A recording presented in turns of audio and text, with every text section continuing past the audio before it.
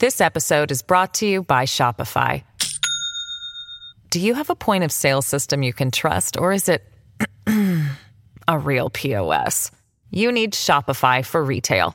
From accepting payments to managing inventory, Shopify POS has everything you need to sell in person. Go to shopify.com/system, all lowercase, to take your retail business to the next level today. That's shopify.com/system.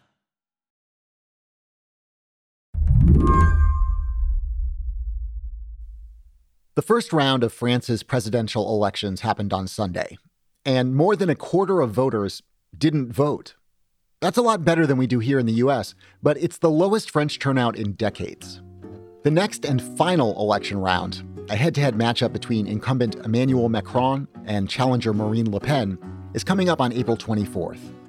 And polls suggest that a lot of people are just going to stay home again. I'm not sure if that means that they don't care or that they're simply disgusted by the two options that they have.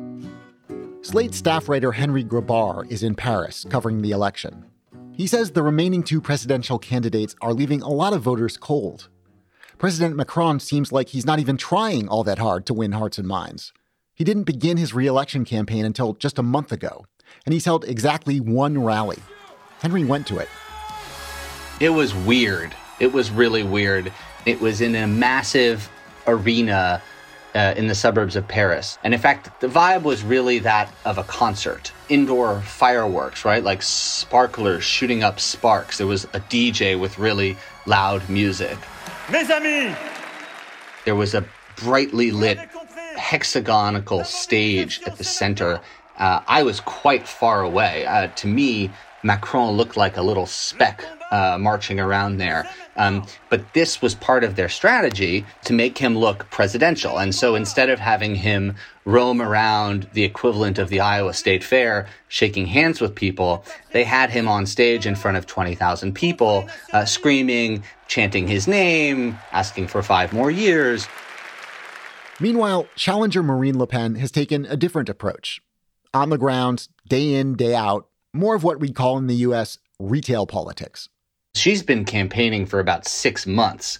So if you're looking for a contrast there, Le Pen has been all over the country. And to some extent, she's been working on this presidential campaign for the last 5 years. 5 years ago, Le Pen lost badly to Macron. Now she's back for a rematch. And this time, polls are pretty tight. There might be lots of voters who aren't thrilled with either candidate. But there are also lots of observers who think the outcome of this election could have dramatic effects for France, Europe, and maybe the rest of the world. For those who see this as an event with sky-high stakes, these last 2 weeks in the run-up to Election Day will be a nail-biting fortnight. The mood is tense. Today on the show, who are these two people France is choosing between? Where do they hope to lead the country? And why are some experts worried this election could destabilize the world order? I'm Seth Stevenson, filling in for Mary Harris. You're listening to What Next? Stick around.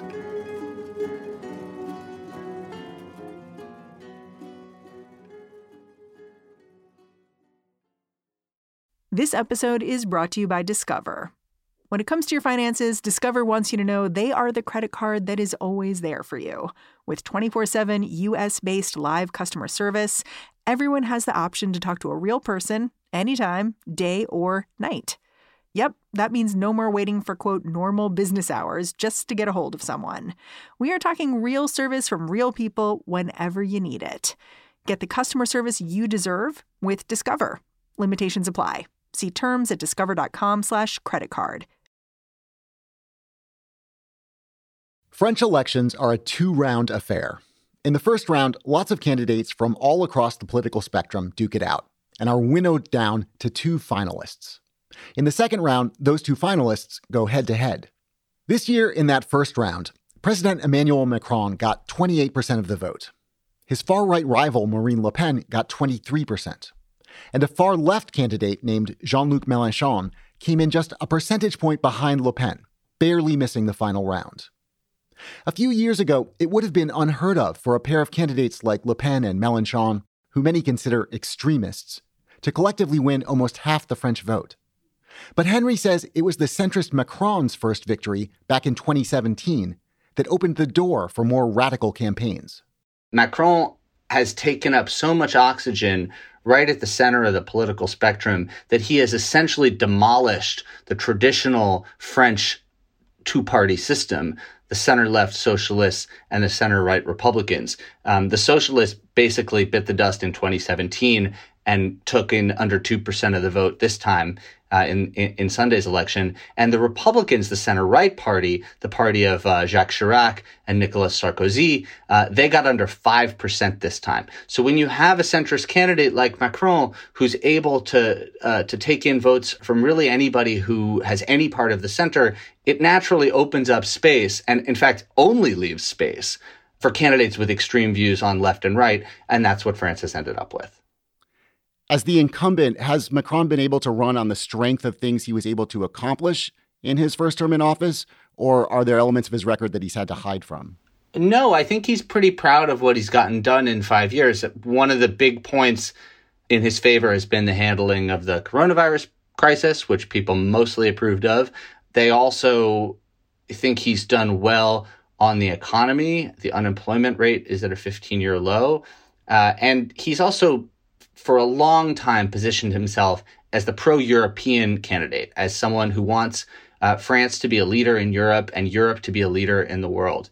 And that's a position that really came in handy for him when the war in Ukraine broke out. And he looked smart and savvy and on top of things. And that effect has somewhat faded. But I think that in the next 2 weeks, as he faces off against Le Pen, who for a long time wanted to withdraw France from the European Union, he's really going to lean into that, and he's going to be proud of that. The thing that really went wrong for him during his mandate were the Gilets jaunes protests, the yellow vest protesters.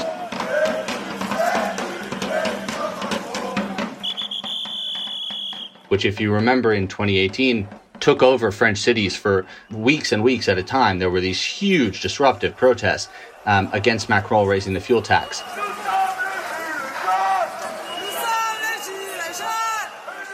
And he sort of wriggled out of that, but the anger is still there. And a lot of people perceive him as being a president of the rich. They perceive him as being aloof, and they perceive him as not caring about their problems.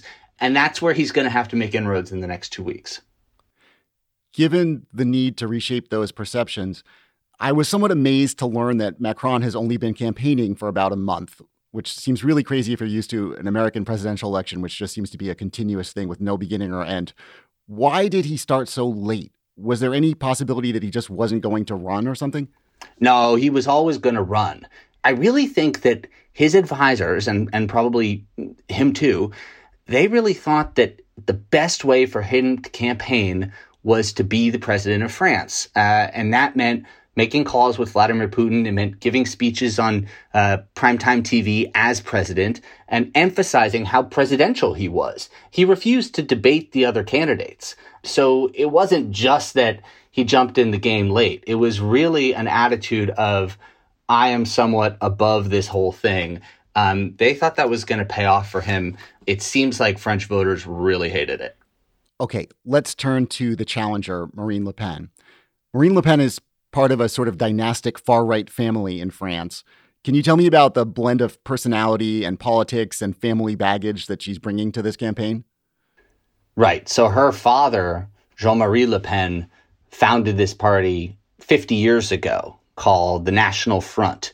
And her father, Jean-Marie Le Pen, had a number of very problematic positions and ideas, including sympathy for Vichy France during the Second World War, including sympathy for the misdeeds of French soldiers during colonial wars, basically a number of positions, including withdrawing from the European Union, that made him sort of anathema to the French political establishment. And the first and only time that Jean-Marie Le Pen made it into the two-candidate presidential runoff in 2002 against Jacques Chirac, all French politicians across the political spectrum bonded together and said, we will not let this guy be president. And voters basically followed their lead. and Le Pen was roundly defeated. And they called that the Republican Front. And when Macron faced off against Marine Le Pen, Jean-Marie's daughter, in 2017, there was that same effort. Let's build the dam. Let's stop Le Pen from becoming president. And now, for the third time, they are trying to muster this effort to keep her out of the presidency. And the question is whether they are still as shocked and appalled by the prospect of a Le Pen candidacy now that she's here for the third time, now that she has a greater share of the vote than ever before. This is a rematch of the election 5 years ago, which means that Le Pen has had half a decade to figure out how to beat this guy she lost to last time. So what kind of changes has she made to recalibrate for this election, for this same rival? She's undertaken a campaign of what observers have called de-demonization, trying to basically exorcise the bad vibes brought in this party by her father who founded it. So, for example, she kicked her father out of the party. She also decided that leaving the European Union was no longer one of her official campaign platforms. She is most famous for being extremely against immigration and extremely skeptical, if not bigoted, towards Muslims in France and towards Islam. So during this campaign, she has really not talked about that very much at all. To the extent she talks about assimilation and minorities in France, she talks about it in vaguer terms as a security crisis, as we need to get things under control, support for the police, that kind of thing. But mostly she's campaigned on left-wing spending power issues. I mean, her main thing has been the cost of living, because coming out of the coronavirus crisis, obviously gas is really expensive. There's been a lot of inflation in France, as there has been in the United States, and salaries haven't kept up. And so her big thing has been the cost of living. And to the extent that she has a number of radical ideas that are pretty far from the French political mainstream, they have sort of been secondary to this focus on helping the French make ends meet. What are some of the other big policy ideas that these two candidates are pushing? What are the big clear contrasts in their platforms?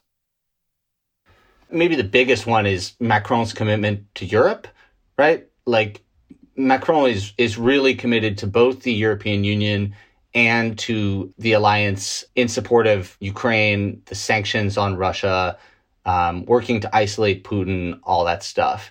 Le Pen, until quite recently, was very much a supporter of Vladimir Putin. In fact, there is still a photo of her shaking hands with him in some of the campaign literature that they haven't yet taken off the internet. And while she's no longer committed to leaving the European Union, she supports a number of policies involving French sovereignty, like immigration controls, tariffs. She supports a number of policies that would effectively go against European treaties and prompt conflict between France and the EU. So that's a huge conflict between the two of them. That's a huge contrast. Back in 2017, Macron won a decisive victory against Le Pen. He got about 2/3 of the vote to her 1/3. Is the race a lot closer this time? Yeah, the race shows Macron right now beating Le Pen by only a few points. So he's just a couple points above the margin of error. And the question is, why is it so much closer this time around? Two things have happened. Number one, Macron has moved rightward during his 5-year term. And there are a lot of voters on the left who, while previously they sort of held their nose and voted for him or for Chirac to stop a Le Pen from becoming president, this time they may not do that. And they may not do that, A, because they sufficiently dislike Macron and they refuse to vote for him, or they may not do that because Le Pen has moved left. And this campaign of de-demonization, where she's tried to emphasize bread and butter domestic issues and distance herself from some of the controversial things that she said and supported in the past, it's working. And in fact, on some issues, she's running to the left of Macron. So Macron wants to raise the retirement age. Marine Le Pen does not. Macron wants to tighten up access to unemployment insurance. Marine Le Pen does not. So there are cases where some of these left-wing voters might actually wind up voting for Le Pen. And that's the big concern for Macron right now. In fact, the headline of the left-wing French newspaper this morning shows Macron sort of running off camera. You see him from behind, and the headline is, "Honey, I forgot the left." And the sense is he's totally forgotten the left during these 5 years. His strategy has been to move right in an attempt to quash the far right. It hasn't worked, but it certainly has alienated left-wing voters. And in these last 2 weeks before the runoff, he desperately needs them in his camp. When we come back, how a Le Pen victory might reshape France and the EU.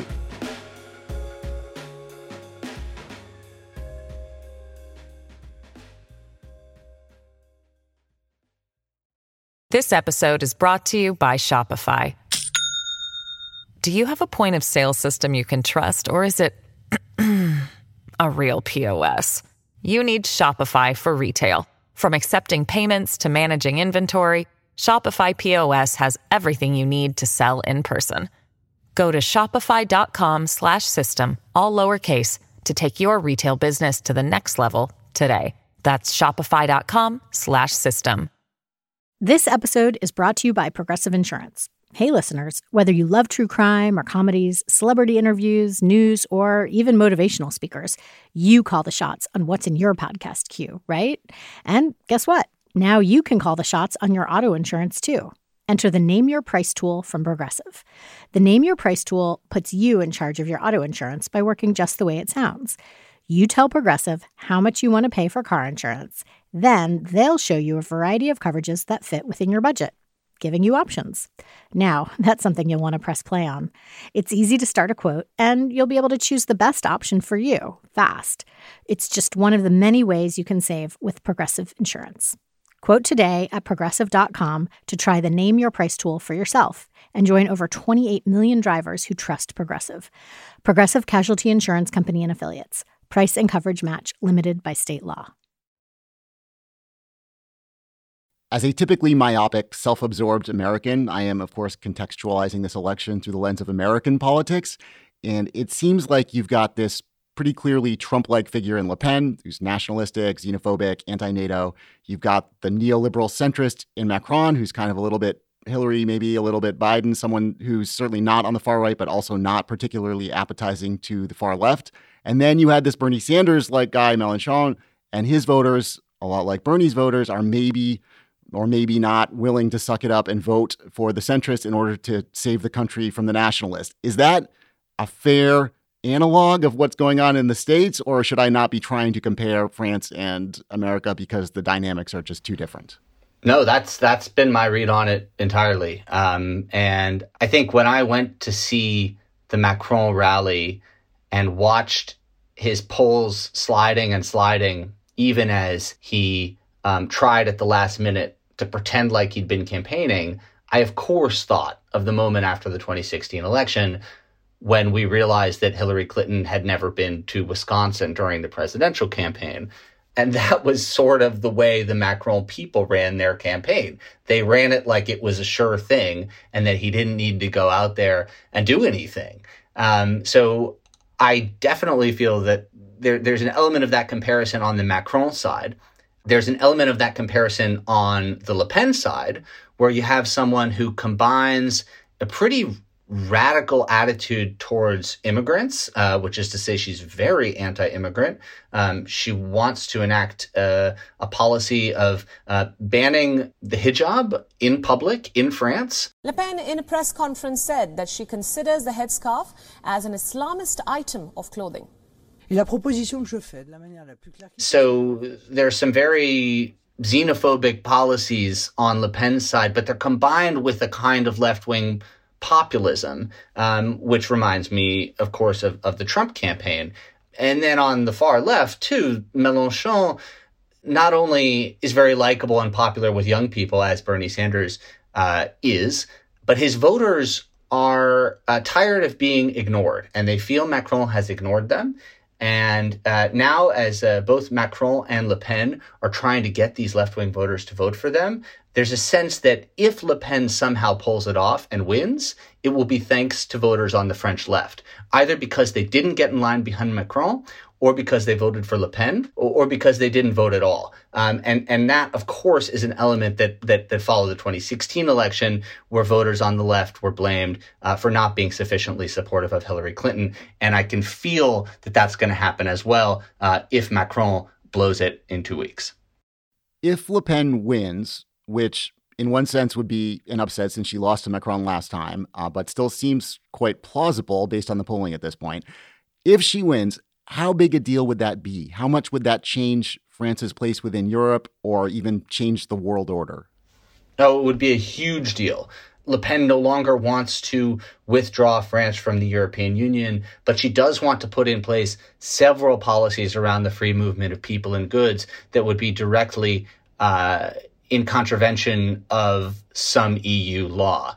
She also wants to give French nationals priority for jobs and housing and benefits over foreigners, which again would clash with some EU provisions. So either way, France would be heading for a showdown with the EU in a way we've seen Poland and Hungary do in recent years. But of course, France is a much bigger part of the bloc than those countries. Then, too, it would challenge certainly the unified front that the European Union has put up against Russia during the war in Ukraine. Le Pen definitely will not sign off on further sanctions on Russia and has made very clear that she does not want French voters paying the price in the form of higher gas prices for stopping Putin in Ukraine. It seems like whichever candidate wins, the election has laid bare some pretty concerning trends within France: disillusionment, extremism, kind of a fragmentation of society. Are people there worried about that? Are they talking about how to step back from that cliff a little bit? Yes, I think the first round results for Marine Le Pen and the other far-right candidate, Éric Zemmour, have alarmed people who have always assumed that the extreme right represented a fringe element in French society. There are now more than 3,000 villages in France where the extreme right took a majority in the first round, and there'll be many more than that in the second round when there's just two candidates to choose from. So the question is France disintegrating into two camps, one supportive of the status quo and one that very much wants to tear it all down? Or are some of these people supporting Marine Le Pen mainly because she offers an alternative to Macron on economic issues and just an alternative to Macron, period, rather than for her more extreme views about Europe, about immigration, about Islam, which, again, have not really been front and center during this campaign. Are you a gambling man, Henry? Do you care to place a wager? I would bet on Macron if I had to bet.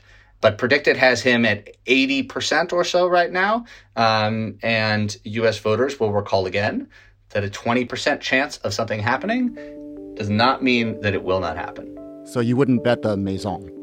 I would not bet the Maison on Macron. No, I wouldn't.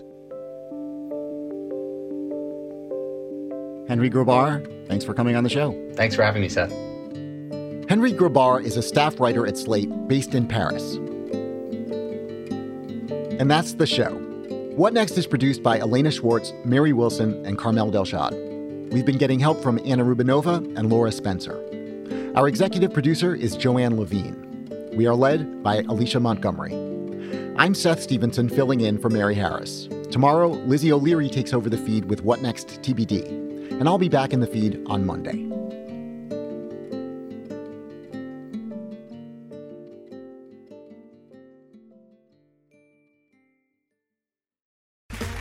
Okay, round two. Name something that's not boring. A laundry? Ooh, a book club. Computer solitaire, huh? Ah, oh, sorry, we were looking for Chumba Casino. That's right, ChumbaCasino.com has over 100 casino-style games. Join today and play for free for your chance to redeem some serious prizes. ChumbaCasino.com. No purchase necessary. Void where prohibited by law. 18+ terms and conditions apply. See website for details.